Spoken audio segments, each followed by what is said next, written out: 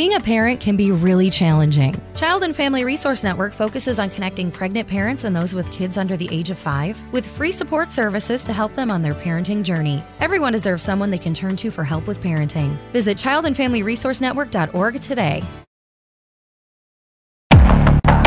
Special Operations, Covert Ops, Espionage, The Team House, with your hosts, Jack Murphy and David Park.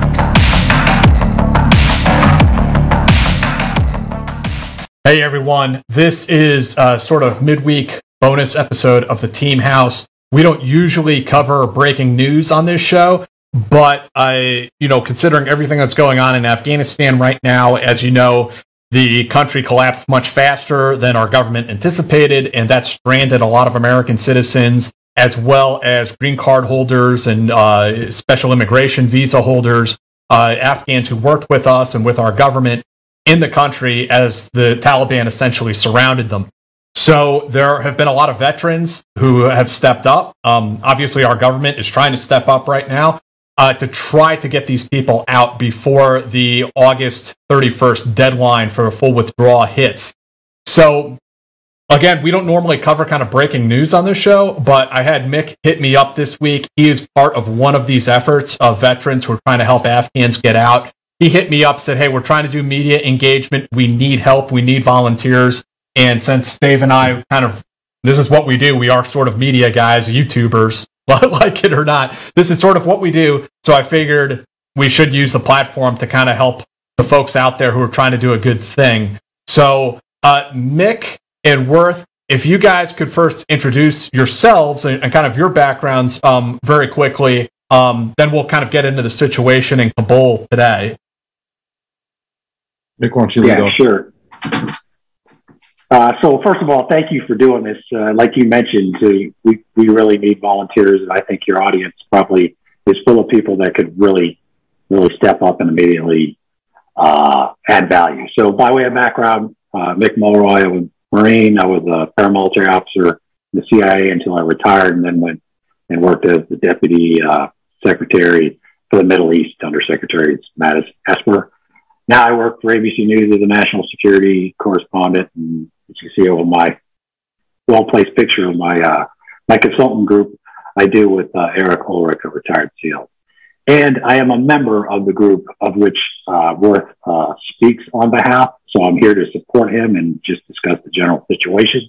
But Worth is doing the talking for the Dunkirk group. And so, as should be evident from Mick's intro, my name's Worth Parker. I'm a retired lieutenant colonel in the Marine Corps. Spent about the last 15 years of my career, which ended just back in June, at the Marine Special Ops Command as a raider, and then preceded that with a bunch of time at Force Recon. So I've spent a lot of time within the SOCOM world. Task Force Dunkirk is an organization that kind of sprung up about a week ago when all of this went off.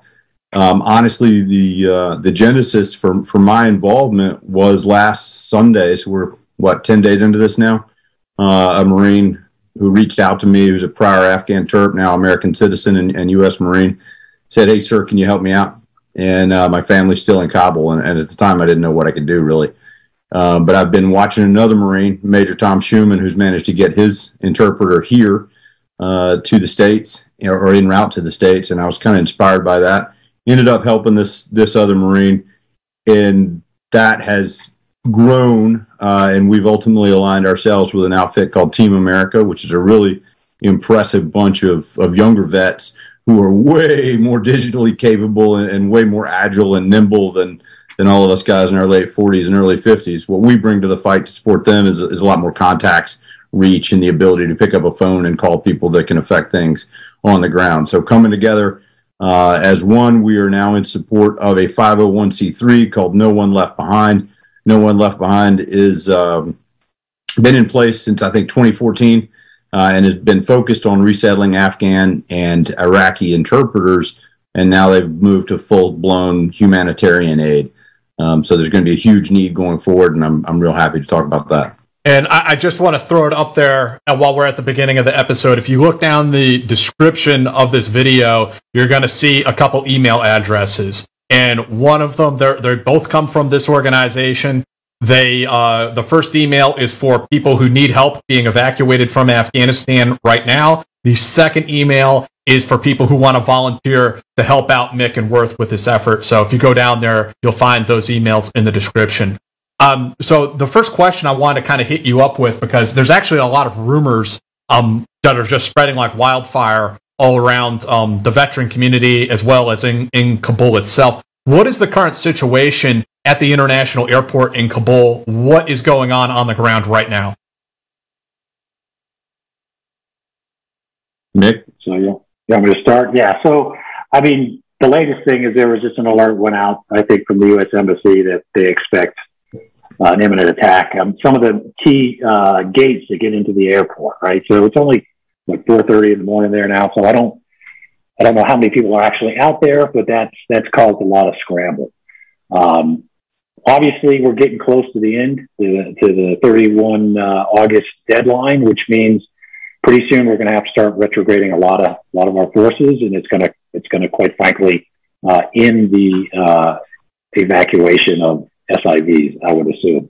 But we're not giving up. I think, as Worth already mentioned, we're not going to give up, obviously, until the 31st deadline, and we're not going to give up after. So I do want people to go to that email that you already posted, sign up, whether you have an SIV or in the process of getting an SIV or you need to start. There is a way to do that right now. And then after the U.S.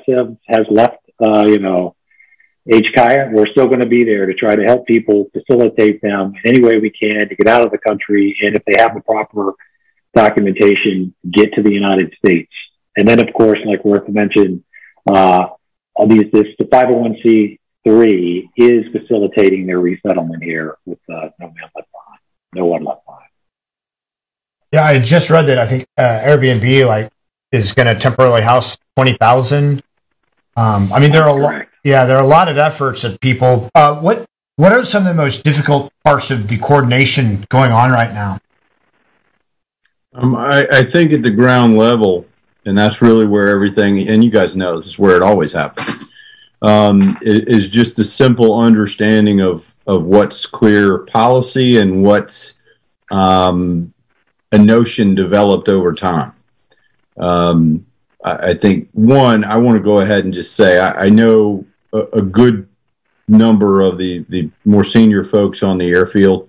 I had the pleasure of talking to a Marine on the airfield last night who was able to help us save some lives.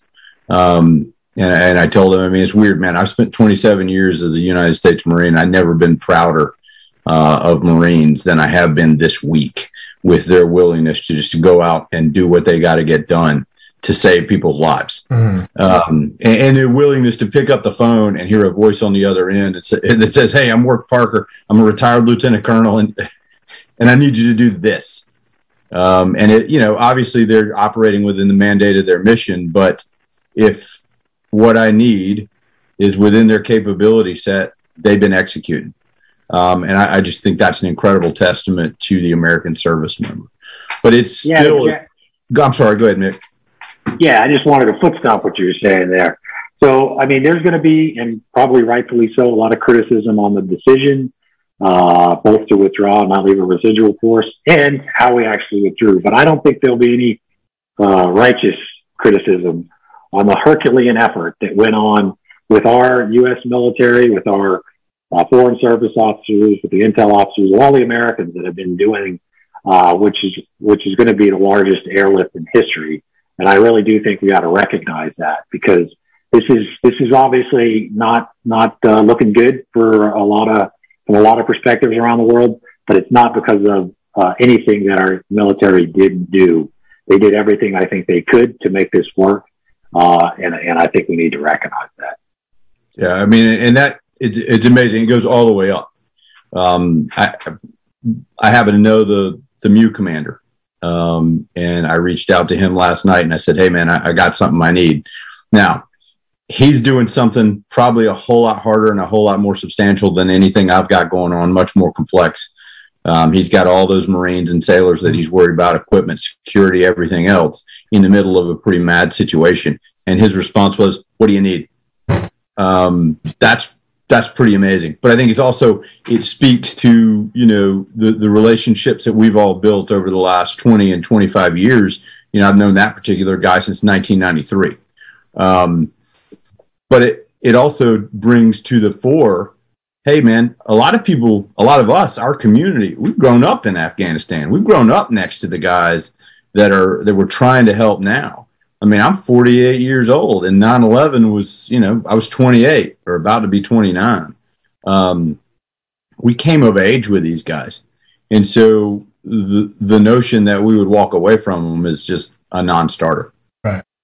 Who are these dudes, these Afghans that you're getting out? I know, we don't need to talk about names and specifics that could compromise anyone, but, if you could tell us a little bit about who these people are that you worked with that you're now trying to get out of the country.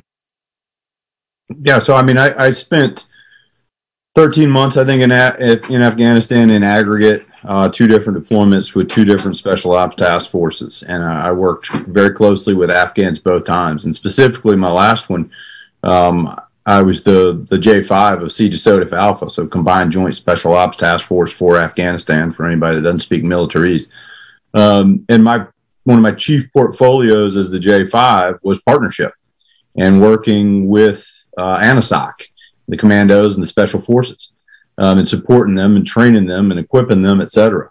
And I think, we watched over the last year and a half as they've borne the brunt of a lot of the worst fighting in Afghanistan. And those are guys that we're obviously very focused on. But the truth of the matter is, I'm interested in anybody. I mean, a debt of loyalty is a debt of loyalty. And moreover, kind of a message I really want to get out to people as I've been talking to the press this week is, this is not a military issue. This isn't a bro issue. This is an issue of humanity. Mm-hmm. When you hear the stories coming out of there, like how you could not want to help blows my mind. Or, I mean, if anybody didn't want to, I really hadn't been getting anybody. I'm swarmed with people that want to help. Yeah. And I got to be a little more coy about my time there, as Dave would tell you. But essentially, it was just like every other paramilitary officer. I spent years in Afghanistan, and we've and working and fighting alongside Afghans who I think put everything on the line, not just for their country, but quite frankly for me and my friends, who are usually a very small component in a much larger Afghan unit. And if it wasn't for them, I did lose a lot of friends, but I probably lost a lot more. So I think my first take was that, and then I started getting so many people that were looking out for Afghans that they knew. And it was just super impressive. They wanted to help. They wanted to help their friends. They wanted to help anybody else's friends get out of there. I mean, and Worth will tell you, without going into details, there's so many chats that we're tracking right now of people trying to help Afghans right now. Like if we turned on our phone, all you would hear was the ping from WhatsApp. It would be just going nonstop during there.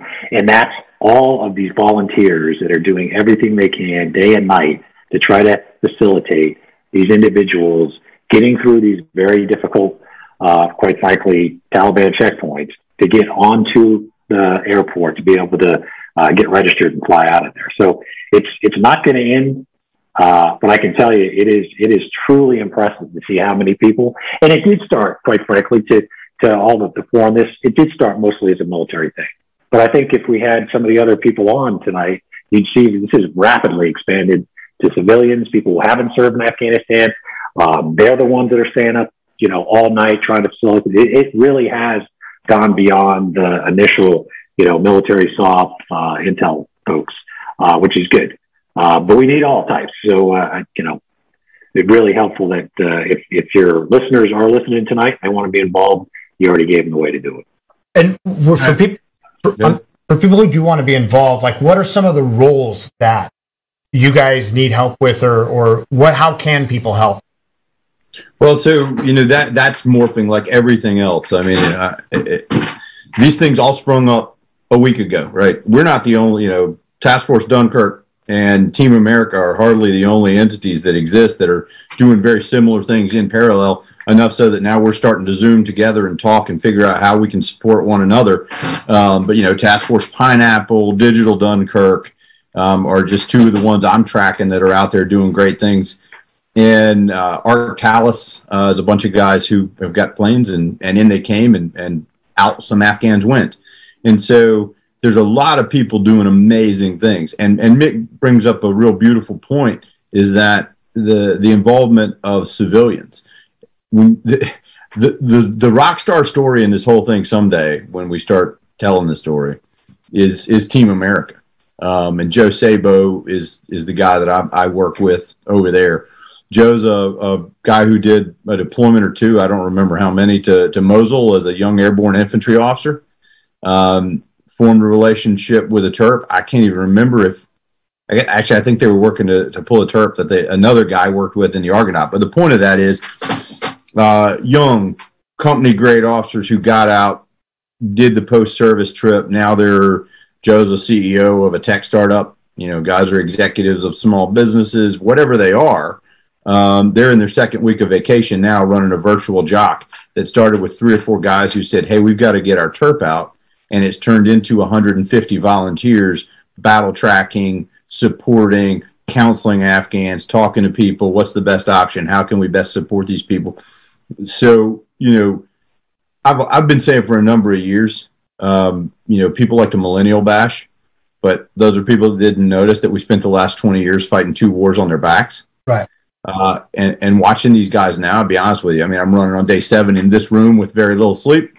But I got a little choked up this morning when I woke up at 5, and Joe had sent me a sit rep on something we were working last night, and he had pushed through 82 Afghans and had them moving forward. Wow. And I don't know the last time that guy slept. I keep counseling him like I would a lieutenant, like, hey, go take care of yourself. He's running hard. What are the bottlenecks right now that you guys are encountering as far as getting, you mentioned like Taliban checkpoints. Is it the checkpoints? Is it the immigration paperwork? What are the big roadblocks right now? I alluded to it earlier. It's clarity, right? So what paperwork does someone need? And I'm just getting this from the ground, right? This is guys on the ground telling me. Does somebody have the right clarity? But the other thing you have to understand is, like, it's the vagaries of what these Marines, and I'm saying Marines because I know Marines on the gate. I'm sure there's other services there too. But what they're being presented with. You're a 19-year-old Lance Corporal, and a family of 19 comes up to you, and Dad was a Terp for Bravo 15 down in the Helmand, and he's got a piece of paper that says, I'm this, or my SIV is in status or whatever. You're making decisions at that level. And I think it's pretty incredible that they're doing what they're doing. There's been multiple occasions when I've gotten a text from Joe. It's like, hey, sir, I need you to make a phone call. I'm talking to a Marine sergeant at the gate. Can you talk Marine to Marine? That's the kind of thing that's happening to clarify, hey, this is what we're trying to do. This is who this guy is. Can you help us out? And it's really been pretty amazing. I'm, just like Mick said, apolitical. I'm nonpartisan. I'm not a political guy. I've been an executor of policy for 27 years. I'm not sure that a Lance Corporal should be the one that has to make that decision.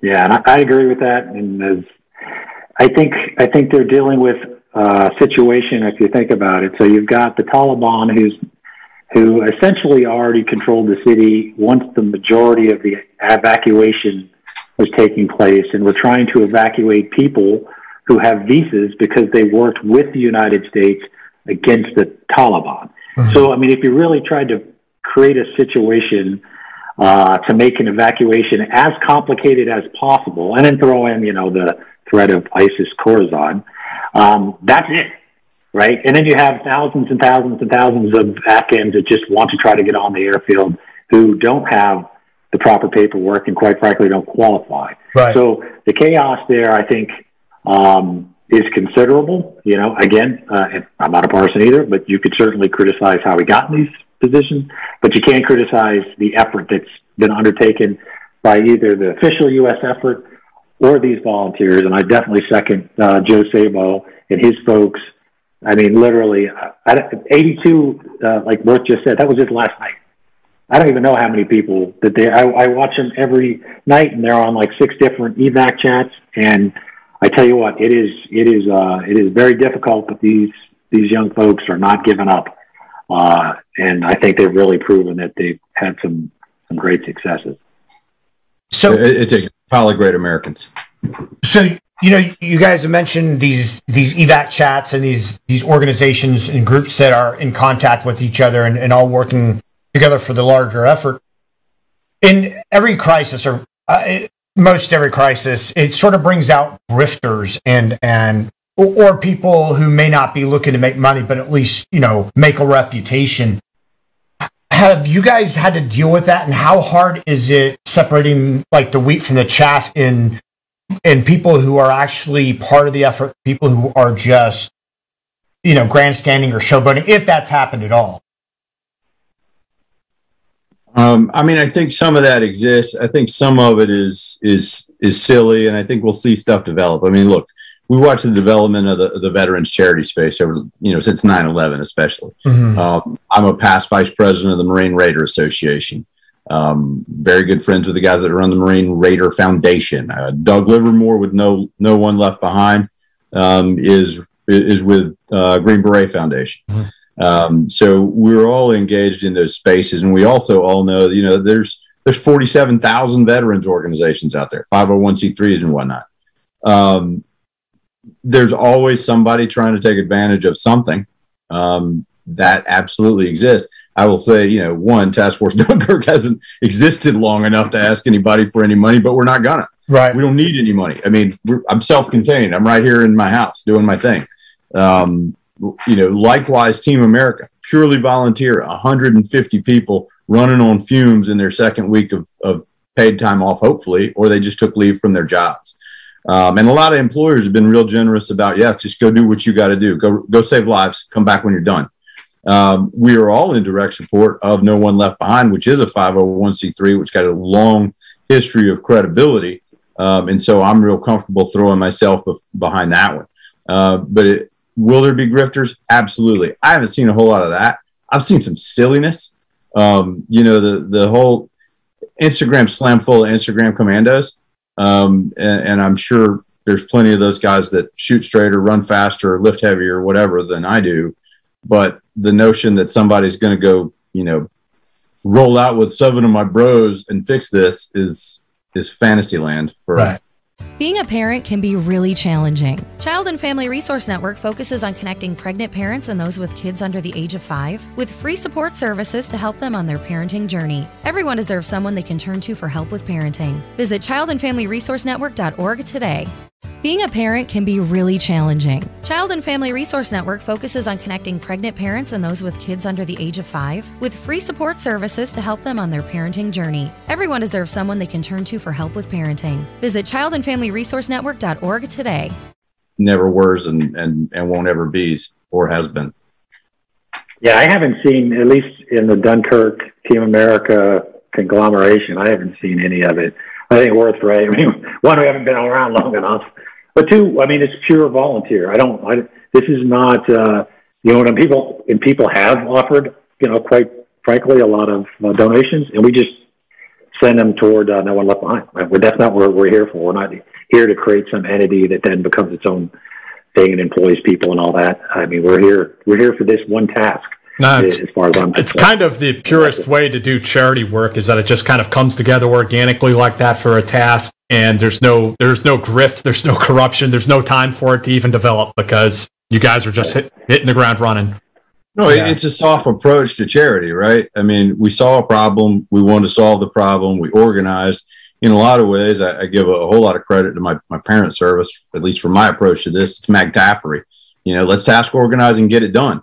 And I think that's pretty magical. And frankly, it developed organically. And my prediction is it'll go away organically because there's going to be a point when people need to go back to being business executives and tech guys and finance pros and whatever else that they are.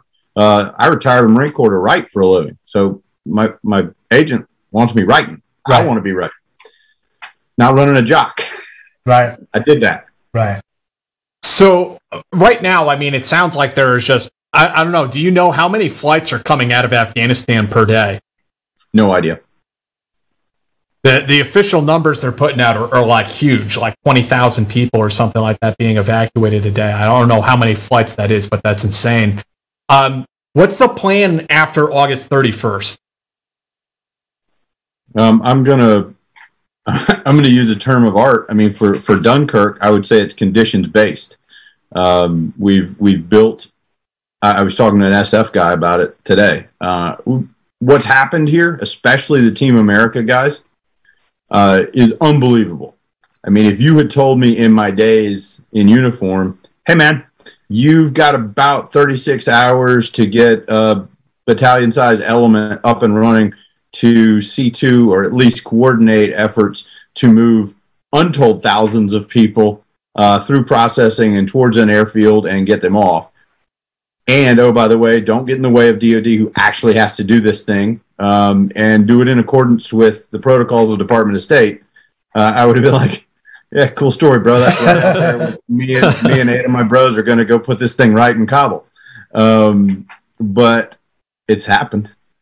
And that's where I go back to giving much love to the millennials. I mean, I'm old. I'd have been like, get out of here. And meanwhile, one of the first time I talked to Joe Sabo, which happened because of a military connection, Jim Webb's a buddy of mine. He wrote a story for Military Times about it. He sent it to me. I read it. I called Joe. And I said, let's get together. And when I was like, we've got 7 or 8 former highly ranking special operators and CIA. And he's like, that's cool. We got 90 people up and running a virtual jock 24/7, and they're all volunteers. Oh, wait, it's 120 now. I just looked, so they were just metastasizing as I was talking to Joe. It is incredible. Amazing. And I mean, and he said it with no ego. It was just like, this is what we're doing, and why wouldn't we? We've got slack. Why wouldn't we? There's going to be all kinds of problems, though. I mean, at least from what our government is saying, that we're not going to be able to get everyone out before the deadline. I mean, I don't know. Maybe Mick, I throw that one to you, since it's kind of an inherently a political question as well, in regards to the military being there. How do you think we're going to handle this? So, yeah, and that's not as my role as a member of Dunkirk, but just as an analyst of policy, not politics, but policy. I mean, there's going to be a lot of questions about why we weren't willing to leave a residual force in Afghanistan to preserve everything we fought for in the last 20 years, quite frankly. Our strategic objectives were to remove the Taliban because they allowed a safe haven in the country for terrorist organizations. Now, the Taliban is back in charge of Kabul, and we're worried about a terrorist threat to us in Kabul. So the question of whether they're going to house a terrorist organization has been answered. They are. So from a policy perspective, and, this is bipartisan criticism, if you will, because this was a carryover from administration to administration, people are going to have to answer that question for a long time. And then how we did this with allowing basically the Kabul area to collapse prior to exfiltrating all the Americans, the embassy staff, and the SIV. But again, we are where we are. So the State Department said today there's about 1,500 Americans left by their count. There's another media report that's like 5,000. I don't know which one it is any more than anybody else. But we need to do everything we can as a country to ensure that every one of them gets out, that wants to get out, because we have an absolute obligation to American citizens to get them out of a country that is going to be ruled by a group like the Taliban. So I thought we should extend the deadline. I thought we should just tell the Taliban what we're doing, and not negotiate with the Taliban, and just say, we are still the United States, and we have more combat power to project than any other country in the world. We should stay. But we decided not to do that. So how are they going to leave no other U.S. military presence there when there's still Americans who may want out? I'm not sure. But we'll see when we hit the deadline of 31 August. But I think most people are saying we're not going to get all the Americans. We're certainly not going to get all the SIV holders out. And I mean, there's historical precedent for this, right? I wrote an article for the National Interest magazine back in April, co-authored with Milt Bairden. Milt was the chief of station in Pakistan during the war that the Soviets had in Afghanistan. And history tells us, A, this was going to happen, and B, that we will see Afghans come out of Afghanistan for the next 20 years. I mean, that's the critical emphasis I put on No One Left Behind, is that you're going to see the diaspora grow, right? There's a lot of Afghan expats living in Northern Virginia, in Texas, in Northern California, and those communities are about to grow. They have to. And they're also going to need support. You know, I've said this 12 times today, so it's going to sound canned, but, you know, I wish the average American would think of it like this. You know, I'm going to call you tomorrow morning at about 02:03. I'm going to tell you to grab all the cash that you have, shove it in your pocket, leave everything else behind, grab your toddlers. I need you to get to the airport. When you get to the airport, there will be about a quarter mile worth of mosh pit that you've got to pull your 5 toddlers through, and your wife. And when you get there, hopefully you get through a gate. If you get through the gate, hopefully you get through another gate. Hopefully you get manifested for a flight. And if you do, you're going to a third country for some indeterminate amount of time. Once you get there, hopefully then you're going to get to America where you've got some sort of sponsorship. But when you do, like all the stuff that made you a middle-class American, your flat screen and your 1 week of vacation a year at the beach and your monster truck, like that doesn't exist anymore. Your 401k is out the window. You don't have plates anymore. So you're starting completely over. We need to be thinking about how we're going to handle that just as simple human beings. If I see my neighbor's truck in the ditch, I stop and I pull it out.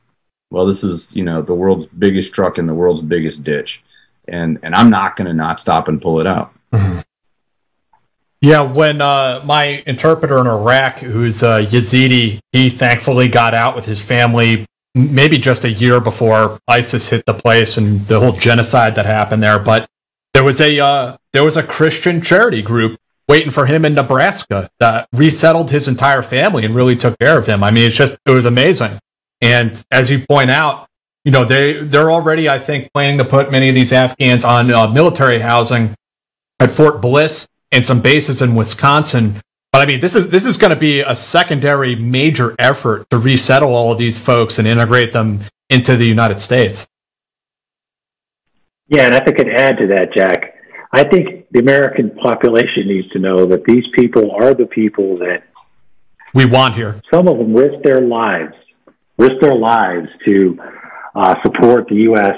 in Afghanistan. They are the type of people we want as citizens. So to the extent that any of this, you know, we don't want these folks in our country is happening out there, people need to push back against that strongly.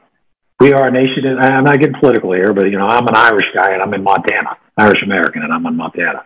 So we're a nation of immigrants. These are the type of immigrants we want. They're super good people. They've proven their dedication to the same ideology that we have in our country, and we need to support them come to this. And we need to be, just like you said, we need to be that group in Nebraska that's taking in folks and helping them get settled here. It's not enough just to get them here. It's enough we need to actually help them assimilate into our society and embrace them, because they are the type of people we want here. You know, and since it's a bunch of vets talking to a primarily bunch of vets audience, you know, the thing I say too is about 1% of America serves, about a half of 1%, I think, or 0.05% sees actual combat.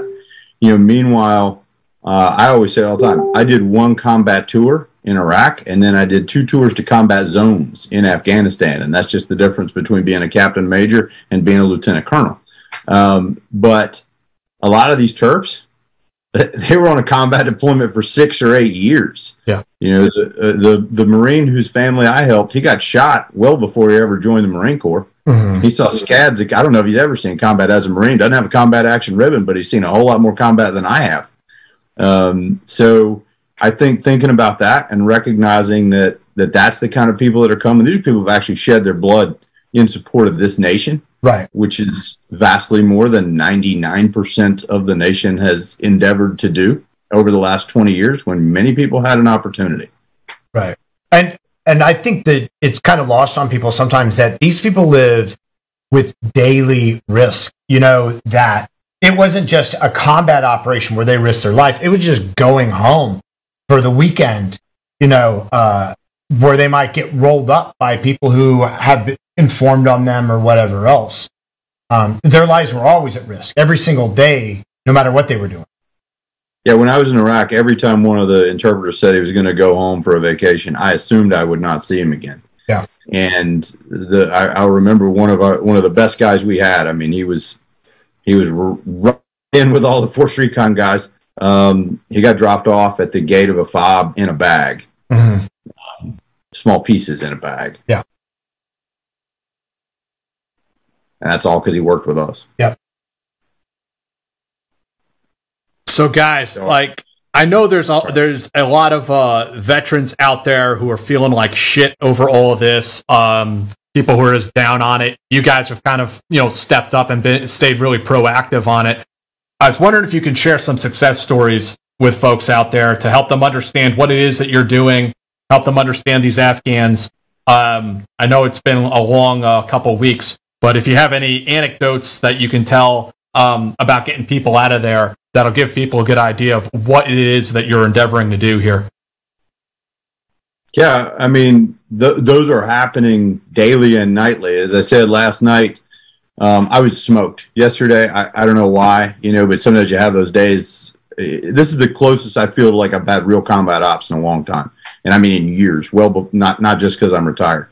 And I just really needed to get some sleep last night, and I was headed towards the bed when, of course, the bing, bing, bing, bing, bing started from the signal. And we had guys we were trying to push through, and as I said earlier, it took a concerted effort of reaching out to the MU commander. It took a concerted effort of I just dialed the cell phone of the Marine officer at the gate, and he picked up, and I was like, "Hey, Captain, here's who I am." "Hey, Roger, sir." "Well, you don't have to call me sir anymore. I'm Worth because I'm retired. But this is who I am. This is my creds, and you can ask the MU commander if I am who I say I am. I need some help." And he said, "Roger, sir, got him." Well, I thought we had it sorted out. I woke up this morning. He had sent me some more texts trying to get some refinements. And I hadn't answered him in 5 or 6 hours. And I was like, I blew the yacht, right? It's OBE. And I sent him a text. I'm like, "I'm sorry, man. Thank you so much for trying. I know you did what you could." He's like, "Hey, sir, we rolled out and got him." I had tears running down my face at 5:30 this morning because it was like I asked a Marine to do something, and he did it because another Marine called him from the other side of the world and said, "Hey, we're going to try and save some lives here, bro. Can you do it?" And he did it. And that to me, there's 82 bodies that came through that gate last night because a bunch of vets said, "This is the kind of, this isn't going to stand. We're going to take care of these people." And I'm getting a little emotional right now about it. But it's the realest thing I've ever seen. I wish I was still in uniform for it, in a way, although I wouldn't be liberated to do what we need to do and what we are doing. Right.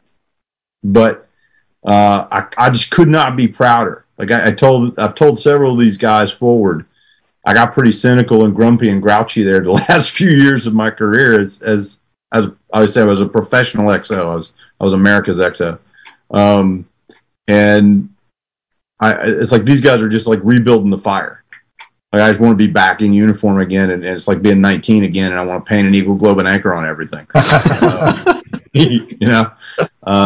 It's amazing, and as dark as it all seems, and as a friend of mine said a week and a half ago, I feel emotionally paralyzed, and I pretty much did too.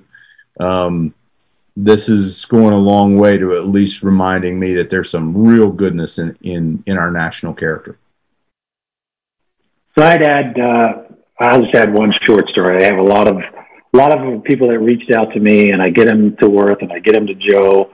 And quite frankly, there's so many chats going on. I don't even know which one gets it, but they usually ping me later and tell me whether they got on the flight. And that's when I realized it all worked. But the one that really stuck out, and a long time ago, and I'll be vague with this, but we in my unit, we've lost a lot of people in Afghanistan. But we were on a patrol in the middle of nowhere, and one of the guys who was with us said, "Hey, this is actually my village. I'd love you to stop and have some chai in my house." So we're like, "Okay, sounds like a good idea to us." We went in there and they had the pictures of two of the guys that were killed in my unit on the wall. And if I know a lot of your listeners understand this, but that's not something that's usually done in a Muslim society. Pictures of people. So that person was one of the persons that got out with their family, and the only thing he texts me is, "I brought the pictures." And I got to offer one more, just because I could sit here and pile them on all night long, and we could just go back and forth. But one that's close to me, my last deployment, one of our really more, every unit has the guys who are kind of the legend guys, and one of him was killed in action, and he'll be inducted into the Commando Hall of Honor down at SOCOM in October. But I got a message from a guy who's out now, former MARSOC Raider. "Hey, here's this guy. We really need to get him out. Do you think you can help?" We all start doing our thing. And this morning I had pictures of him, as a selfie on the plane. And that sort of thing, that guy got out. We were able to let his wife know. His wife's an American citizen. That her husband was going to be able to join her. And it was a really beautiful thing, man. And it was kind of coming full circle a little bit, because I'm not going to say the guy's name just to leave his wife some privacy. But for the Marine who was killed, they said, it's his terp, man. His terp's coming out. We got to get his terp. Yeah, done. And so it's kind of a testament to one of our guys that we lost, who, was an amazing human being, as is obvious by the fact that he's going to be on the wall down at SOCOM forever. It's incredible.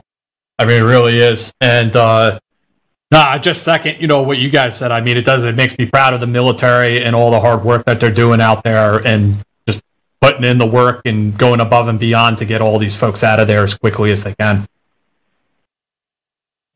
Yeah, it's a hell of a thing. It's a hell of a thing. I mean, there's a bunch of tragedy within it, but it's a hell of a thing. Yeah.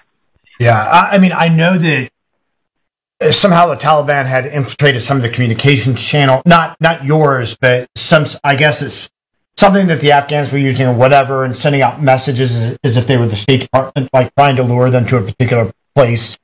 Like it's challenging. It's more challenging than it even looks, and it looks exceptionally challenging.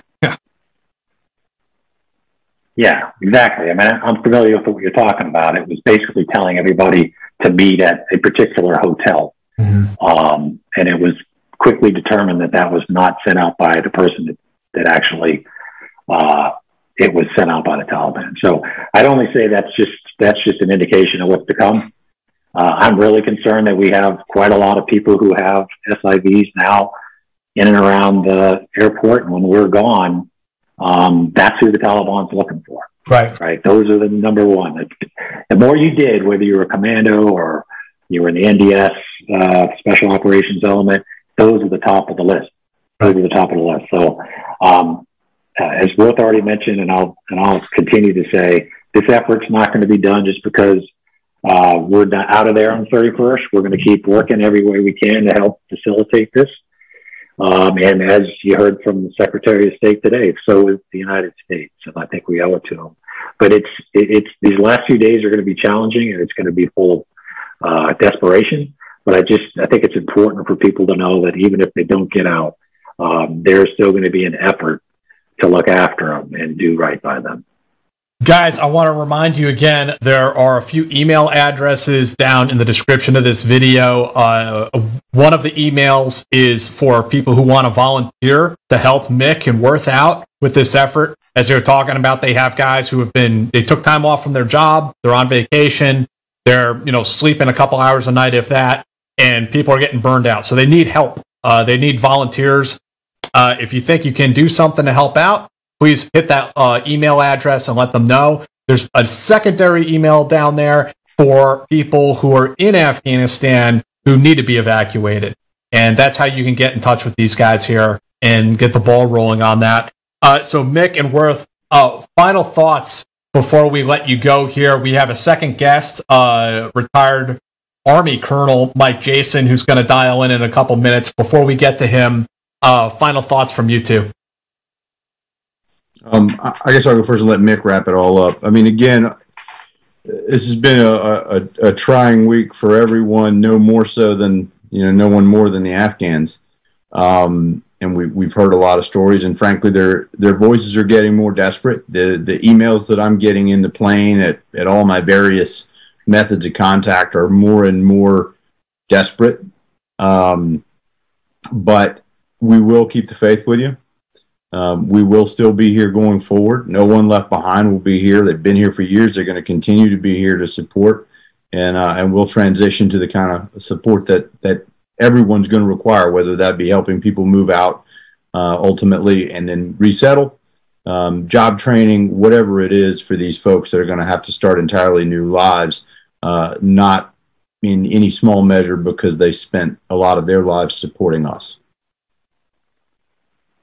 Yeah, and I would just say super proud to be just one part of this team.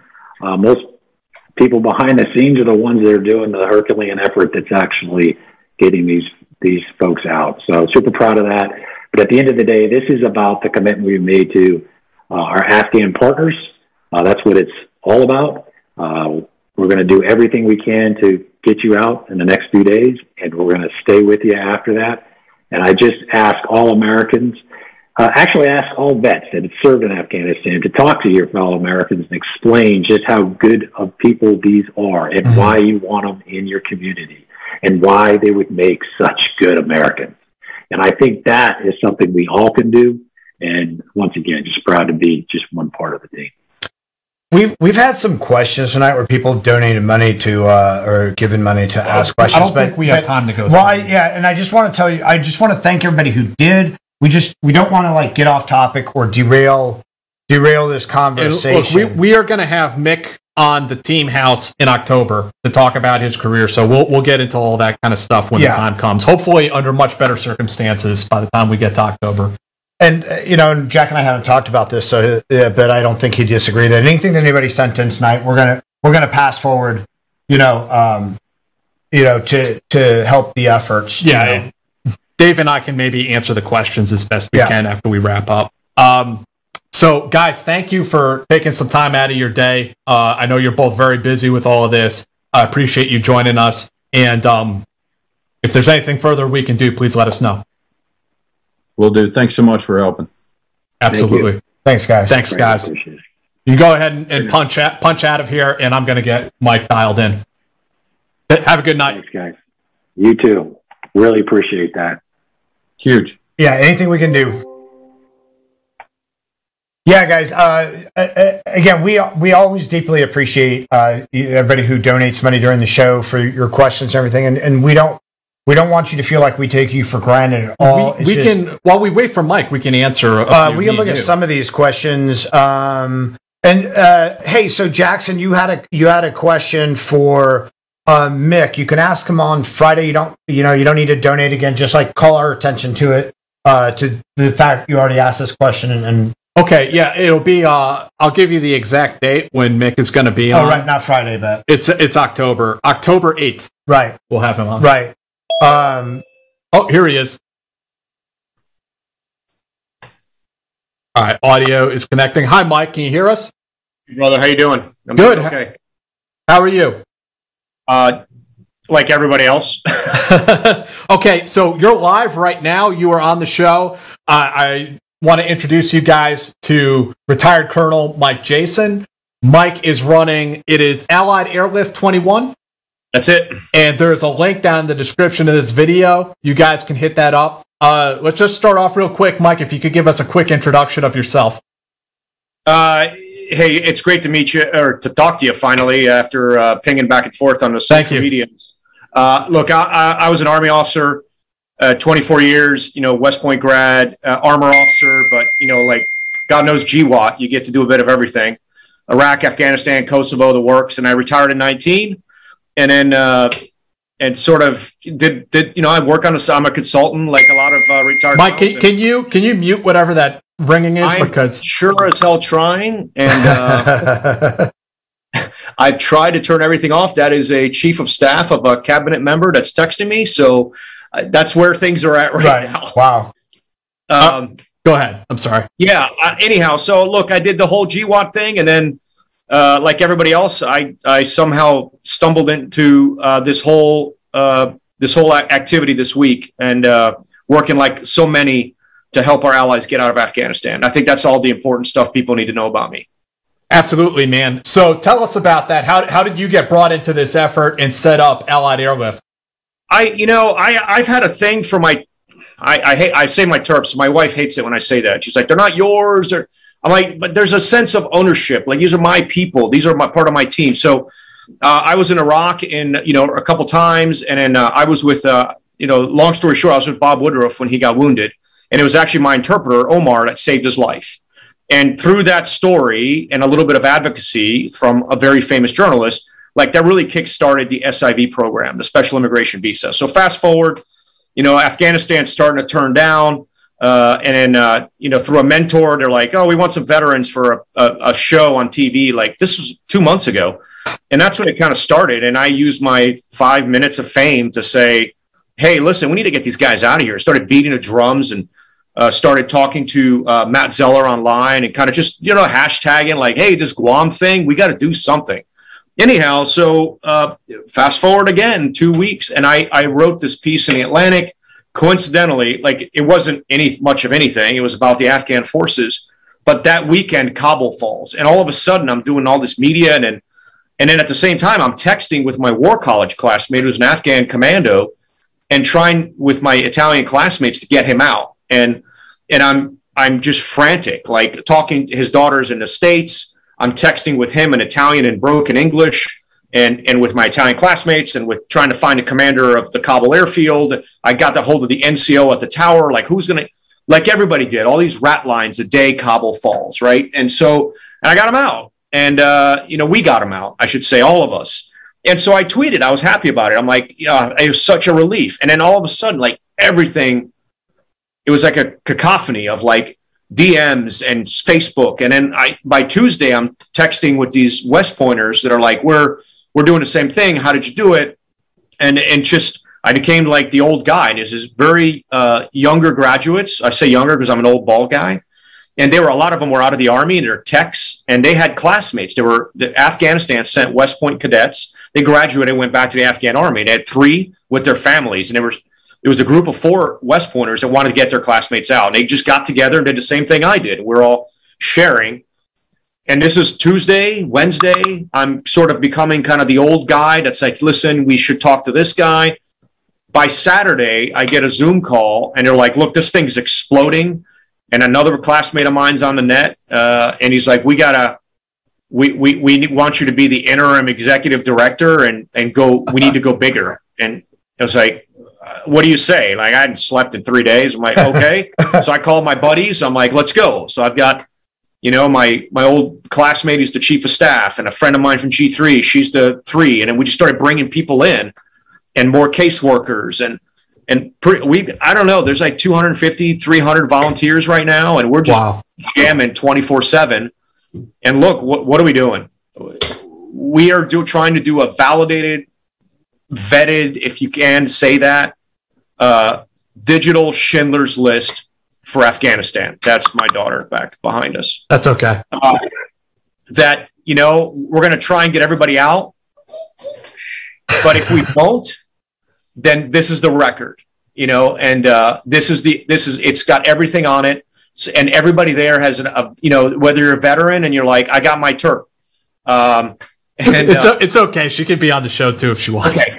So I got my Terp. So you're vouching for them, because a lot of the other sites are just Hoovers. Like, I was a commando. Sure you were. But ours are like, these are my people. I vouch for them. Here's their documents. And we're up to 21,000 people. They include American citizens and their families, visa holders, third country nationals, everything that you can think of. And look, the rat lines are done. The drug deals at the gate, get my family in. That's not happening. So our last best hope is this final evacuation. We give this product to the United States government, and we're in, I think. I don't know if they're going to use it. And we did all your homework. We validated them. We've got all their documents. We have all the information. You can distribute the spreadsheet into a manifest, call them up. We are in contact with them. We have caseworkers. We can find them. We'll get them transportation. Tell me where to go. You want them wearing red hats at 4:00 in the morning at the North Gate? I got them.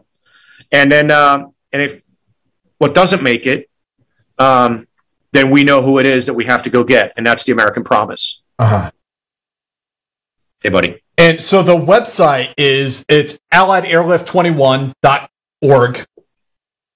Yep. Okay. And that's what I've been referring a lot of people to, because I get these DMs and texts and everything from people left and right as well. Like, oh my God, I got to get my people out of there, and I send them towards that website.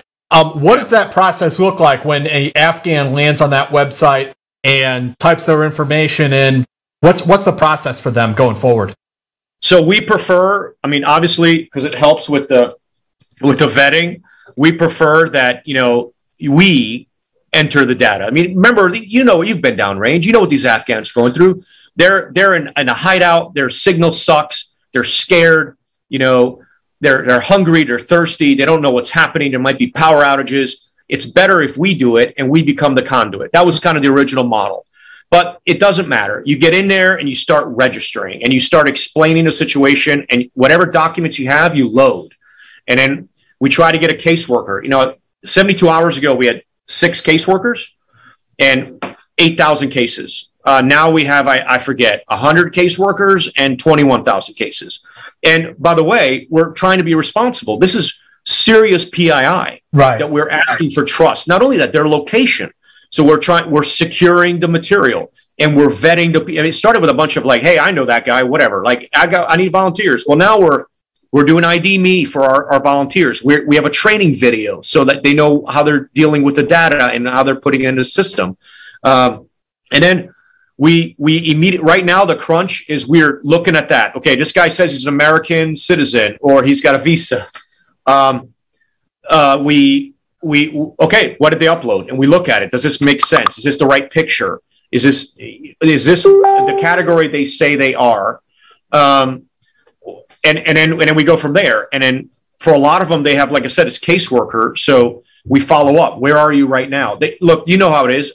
Many of you veterans are doing this. You've got Slack, you've got WhatsApp, and they're texting you and they're scared. Should I go to the gate? Should I not go to the gate? Should I go to Kabul? And that's what our people are doing. And we are trying right now. We've got volunteers. So as it turns out, mental health is bound by states. And I've got a guy in Belgium. I've got people on the West Coast. And I've got voluntary psychiatrists that want to help us with our own mental resilience. And we can't figure out how to cross state boundaries to help the team. I mean, these are modern day challenges of what we're trying to do. Wow. So, I mean, just so many questions. I mean, how many, you said you have 21,000 cases you're currently trying to handle? Yeah. How many do you think you've processed so far and gotten out of there? Well, gotten out is a different thing. We've gotten probably several hundred people inside the gates of the airport.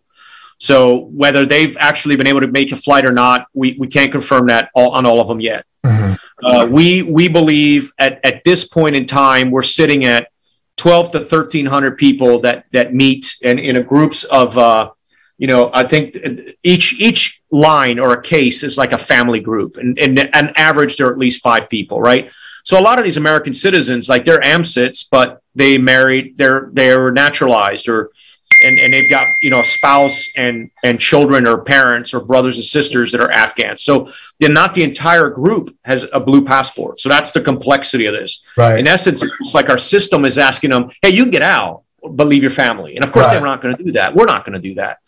So I would say right now that the last count that we've sent to some of the leadership is like, look, I can promise, it's a degree of confidence from the very top. There's at least 1,200 people, like they should be on a plane tonight. Like they're ready to move everything. I've got, what document do you want? How do you want me to spin it?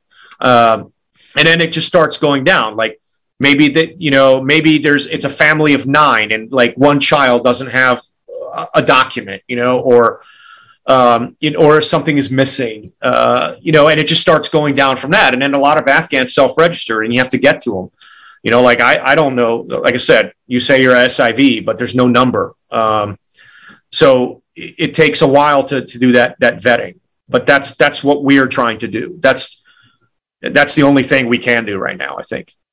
With this coming on so quickly, the fall of Kabul and everything, were there were there a number of Afghans who were qualified for SIVs but never put in for it because they're like, Oh, yeah. Well, not only that, okay? I mean, I got in this argument on the media, right? Because I tweeted something, it was like, the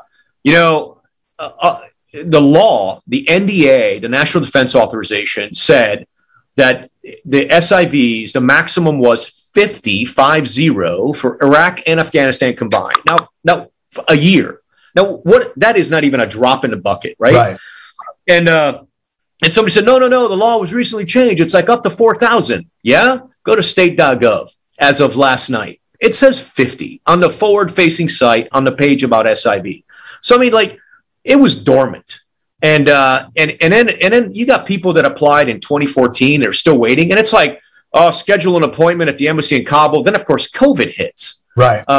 And then some of them are like, you remember how it was, like, oh, you're a translator, then this company takes over the contract, and this one, well, now we want you to do a polygraph. Oh, you failed the polygraph because you got nervous, or you misspelled Mohammed when you translated it from Dari into English, and it's not the same name. And the Tashkira number was mistranslated because somebody fat-fingered it. And, you must have been lying, right? I mean, it's just mind-boggling how easy it is to be kicked off an SIV process. So there were thousands of people that had applied or were in the pipeline or were denied for bullshit reasons. Then it was a 2-year requirement. Well, we closed this fob, and then you left that company, went to this company. It's just, again, like, and all of a sudden, the gates are open. Were you an SIV applicant? And we're trying to chase that down. The only thing we have is, like, a guy like you says, no, this guy was my TERP. And that's the bread and butter of our organization. So it's like word of mouth almost. Yeah, it's the vouching. Wow, man. I heard recently something like the administration asked the VA, like, how many OEF do we have veterans in the VA system that maybe could help us, vet these files? I'm like, stop. I already did the homework for you. Here is a list of 20,000 people, and from the top going to the bottom with high degree of confidence that they worked for. And it's not just military.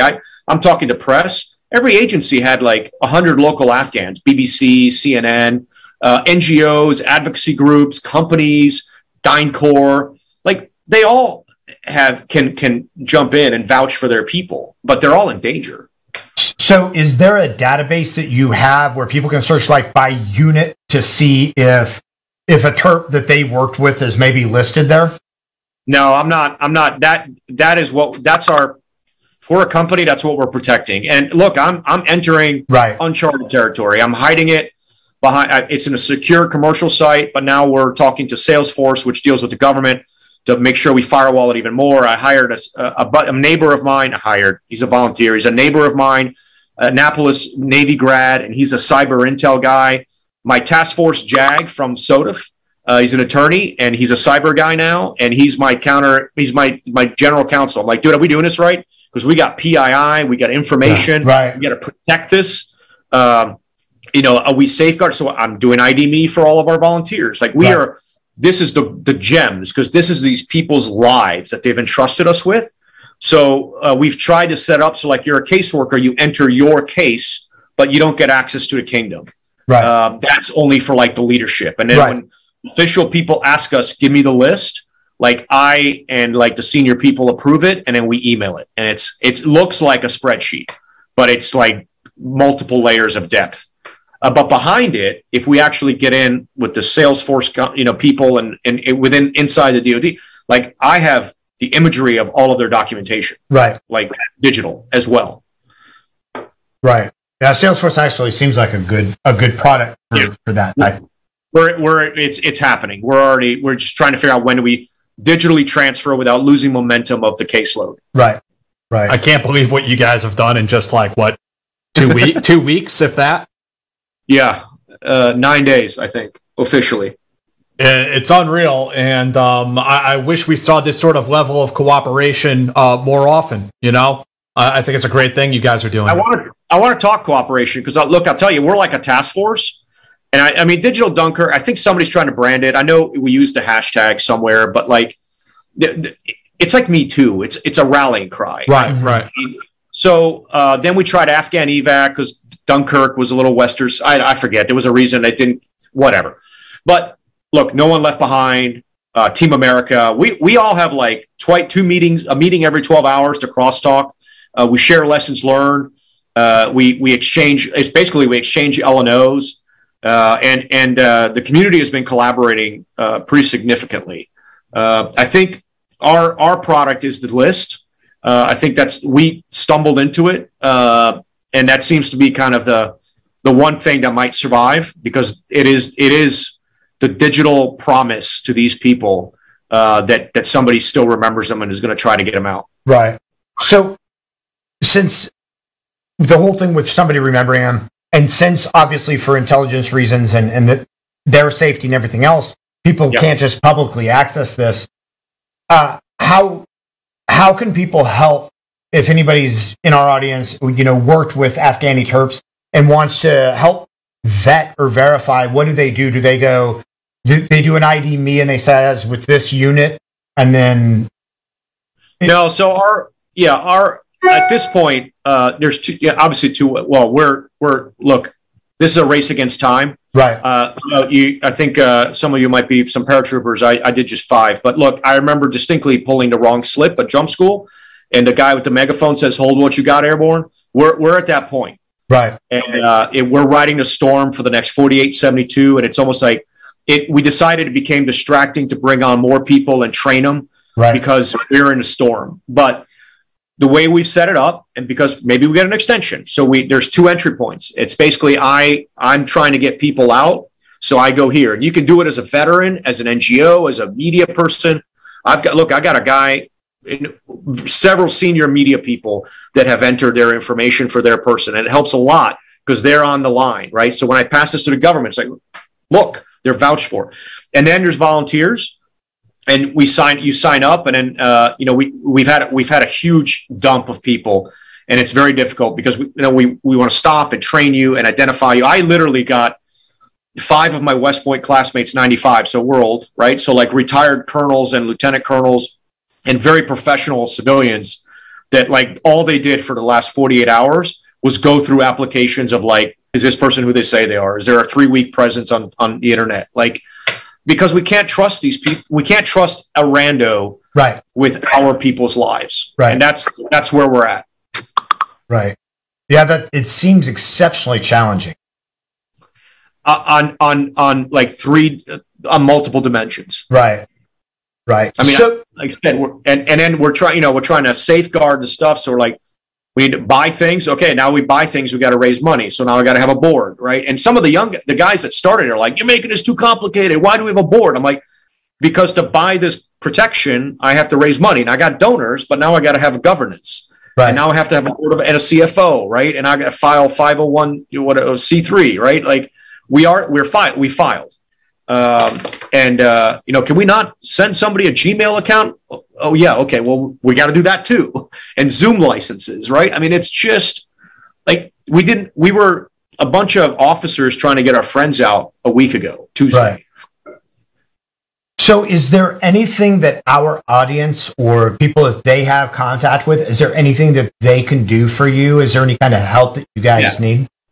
Yeah. Look, we are where we are in the storm right now for getting people out. Like that is out of most of our hands, but we don't have to quit here. We have to start thinking about what the pivot looks like. That's what our organization's doing. All right. So first of all, a lot of people want to donate money. I don't need your money. I got plenty of money we're all volunteers. None of us getting paid. None of us are buying equipment. And I've got the donations that we need to do the little things we need to do. I think it's the Lutheran Refugee Services. They're going to be at the forefront of resettlement in the United States. So that's a good place to dump your money. And at some point, there are other organizations that are doing it too, the International Red Cross.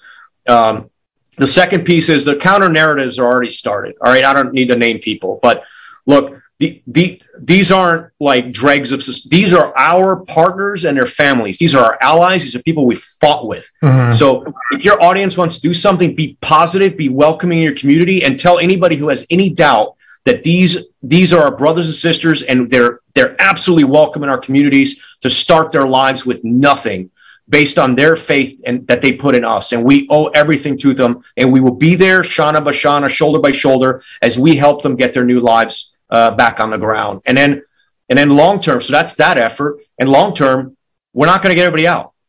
So the issue is, what are we going to do? And then we got to keep ringing that bell, and we got to keep the story alive and keep the efforts alive. Somebody's going to get out, and they're going to say, "Hi, I used to be a Terp 10 years ago," and we're going to be like, "I got the list," and we can validate that. And you're welcome in the United States, because this story's not over yet. Wow, man. Hardcore, Mike. I mean, I really appreciate everything you guys are doing here, and I'll continue to refer people to AlliedAirlift21.org for people who are trying to get evacuated out of Afghanistan. Any stories before we wrap up? Are there any stories, any success stories, anything you really want to highlight, put a spotlight on for people out there who wonder what this is all about? I mean, there are so many. I think stuff's already made it in the press. Go to the X gate and have your kids carry balloons, and then the guards know who they are, or there's just have the Mary Poppins umbrella was another one for recognition.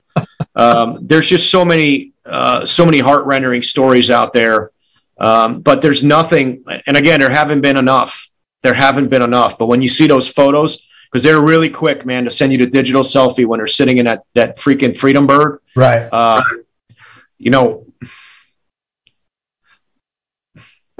Right. When I got my guy, I mean, and his family, and they're sitting in a plane, there's nothing like it. And we got too many of them, and we can't stop.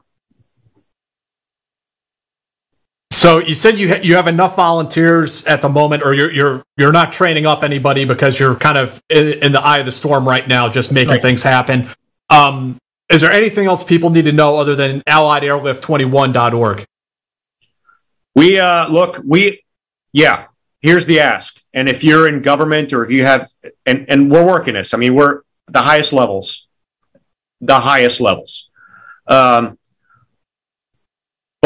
if there's ever any doubt, the bureaucratic process, the SIV application, we have done the homework for the Department of State, the Department of Defense. Our product is digital. It is ready to go. We can email it any way they want. It's safe. It's secure. It's got every phone number, every vouching. You go down at a level of confidence. Just take it, put it in a redunculator, and spit out your manifest, and get my people on an aircraft. We've done the work for you. There's a bunch of guys with laptops in a hotel somewhere in Kabul trying to figure it out. Based on we've done it. We've validated these people. Get them on a plane.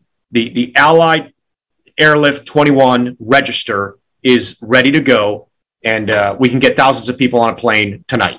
They're ready to move. So you're looking the next step to interface with Department of State and INS, the various organizations that handle this stuff. I'm looking right now, state and DOD, to officially, I should say, receive our document, and translate it into a evacuation plan. Right. I've done the work for them. They just have to literally flip the charts to a manifest and break it up by air flights. Gotcha. Right. And I mean, I can update them every 10 minutes. Is that flights? Sorry about that. Is that some of the pushback that might be coming from government or whomever, is the worried about, these people not being vetted, people slipping on, but the people that you guys are putting forth are people who've already been vetted by military and civilian personnel who have worked with them, who know them, who's like, yes, this is who they worked with us. They will get an AMSIT who says, I'm an American and I have 9 family members and I want to get out, and they apply on a state website, and somewhere a state person who's maybe evacuating him or herself, or sitting in a hotel ballroom in downtown Kabul, or at a whatever building they're using now, has to sit there and, okay, show me your passports, right? I've done that to a degree of certainty for thousands of people. Right. That's amazing. Completely done. Emails, points of contact, cell phones. You want to text them? Grab this column, send out your cyber push. Done. Right. So the selling point is I already did this. Right. Just get them on a flight. Right. Double check the work, get them on a flight. Right. The data's all there. It's all ready to go. Yeah. Especially the 5,000 SIVs. Mm-hmm. 5,000. And we just got a couple days left before the deadline for the withdrawal. Yep. What is it? It's the 31st. So we have, what, 5 days? 31st, backdate, whatever it takes for them to get their shit out of there, right? Right. Unreal, man. I mean, really, and I appreciate everything you guys are doing, Mike. Before we let you go, I know you're tired as hell and got like many other like real things to attend to at this moment. Any final thoughts here before we let you go tonight? Look, I know a lot of our generation is dealing with a lot right now. Hats off to. I never understood the Vietnam generation. Some of them that I know have been very kind. They probably saw Saigon fall in a bar or in a restaurant or on TV in their living room by themselves. Thank God we have sort of the social media, because at least we know we're not alone. Uh-huh. So to all of you out there, you're not alone. We're all processing this kind of shock and grief and rage at the same time. But this is not about, now is not the time to feel sorry for ourselves. We got to get as many out. And when the wall closes and we know we're not going to get everybody, then we'll feel shock and rage again. And that's still not the time to feel sorry for ourselves, because we got to help them start their new lives. Right. So we have a mission on top of a mission on top of a mission. Do not hit the bottle. Now is not the time. Our organization, me personally, I'm asking you all, veterans, my peers, my friends, stand up again. There's still more work to do. Thank you so much for joining us here tonight, Mike, and kind of getting this message out there. I hope that we talk again under better circumstances. And if there's anything you can, anything we can do for you on our end, please don't hesitate to reach out. Thanks, brother. It's been a pleasure. I've wanted to get on this thing for a while. It's great to talk to you finally. Yeah, we'll do it. We'll do it again under better circumstances when things calm down a little bit. Yeah, you bet. All right, Mike. Take care, man. Have a nice night. Thanks, Mike. And again, everyone out there, AlliedAirlift21.org is the place to refer people to. Good night, guys. Good night. Good night, Mike. So, everyone out there, appreciate you joining us tonight. This is kind of a different episode than what we normally do, but I think it was an important one. I know a bunch of people did make some donations here and ask some questions. Do you want to go through them as best we can, Dave? Jackson asks, how accurate are the rumors of 22 SAS kinetically targeting Taliban cells essentially behind enemy lines? The media has run with this narrative. I haven't heard anything about that. He said, thank you guys for all you're doing. Larry says, here is money, get them home. Man, Larry, I'm sorry, I'm not the guy to donate money to we will, though. Everything that was donated on tonight's show, we will send forward. We probably give it to. He said he started a 501c3. So they don't need money. We'll probably send it to the Team America or the. There's someone we can give it to. I'm sure. Jerry, can I share this email with other SF guys? Man, it's public. It's they put it out there. It's for anybody who needs it. Something like Operation Samoom in 1990. I don't know anything about that, I'm afraid. Is there any truth to Eric Prince charging $6,500 per seat for evac and an additional rate for a personal escort from their homes? I know that came out in the news today. I have no idea if that's true or not.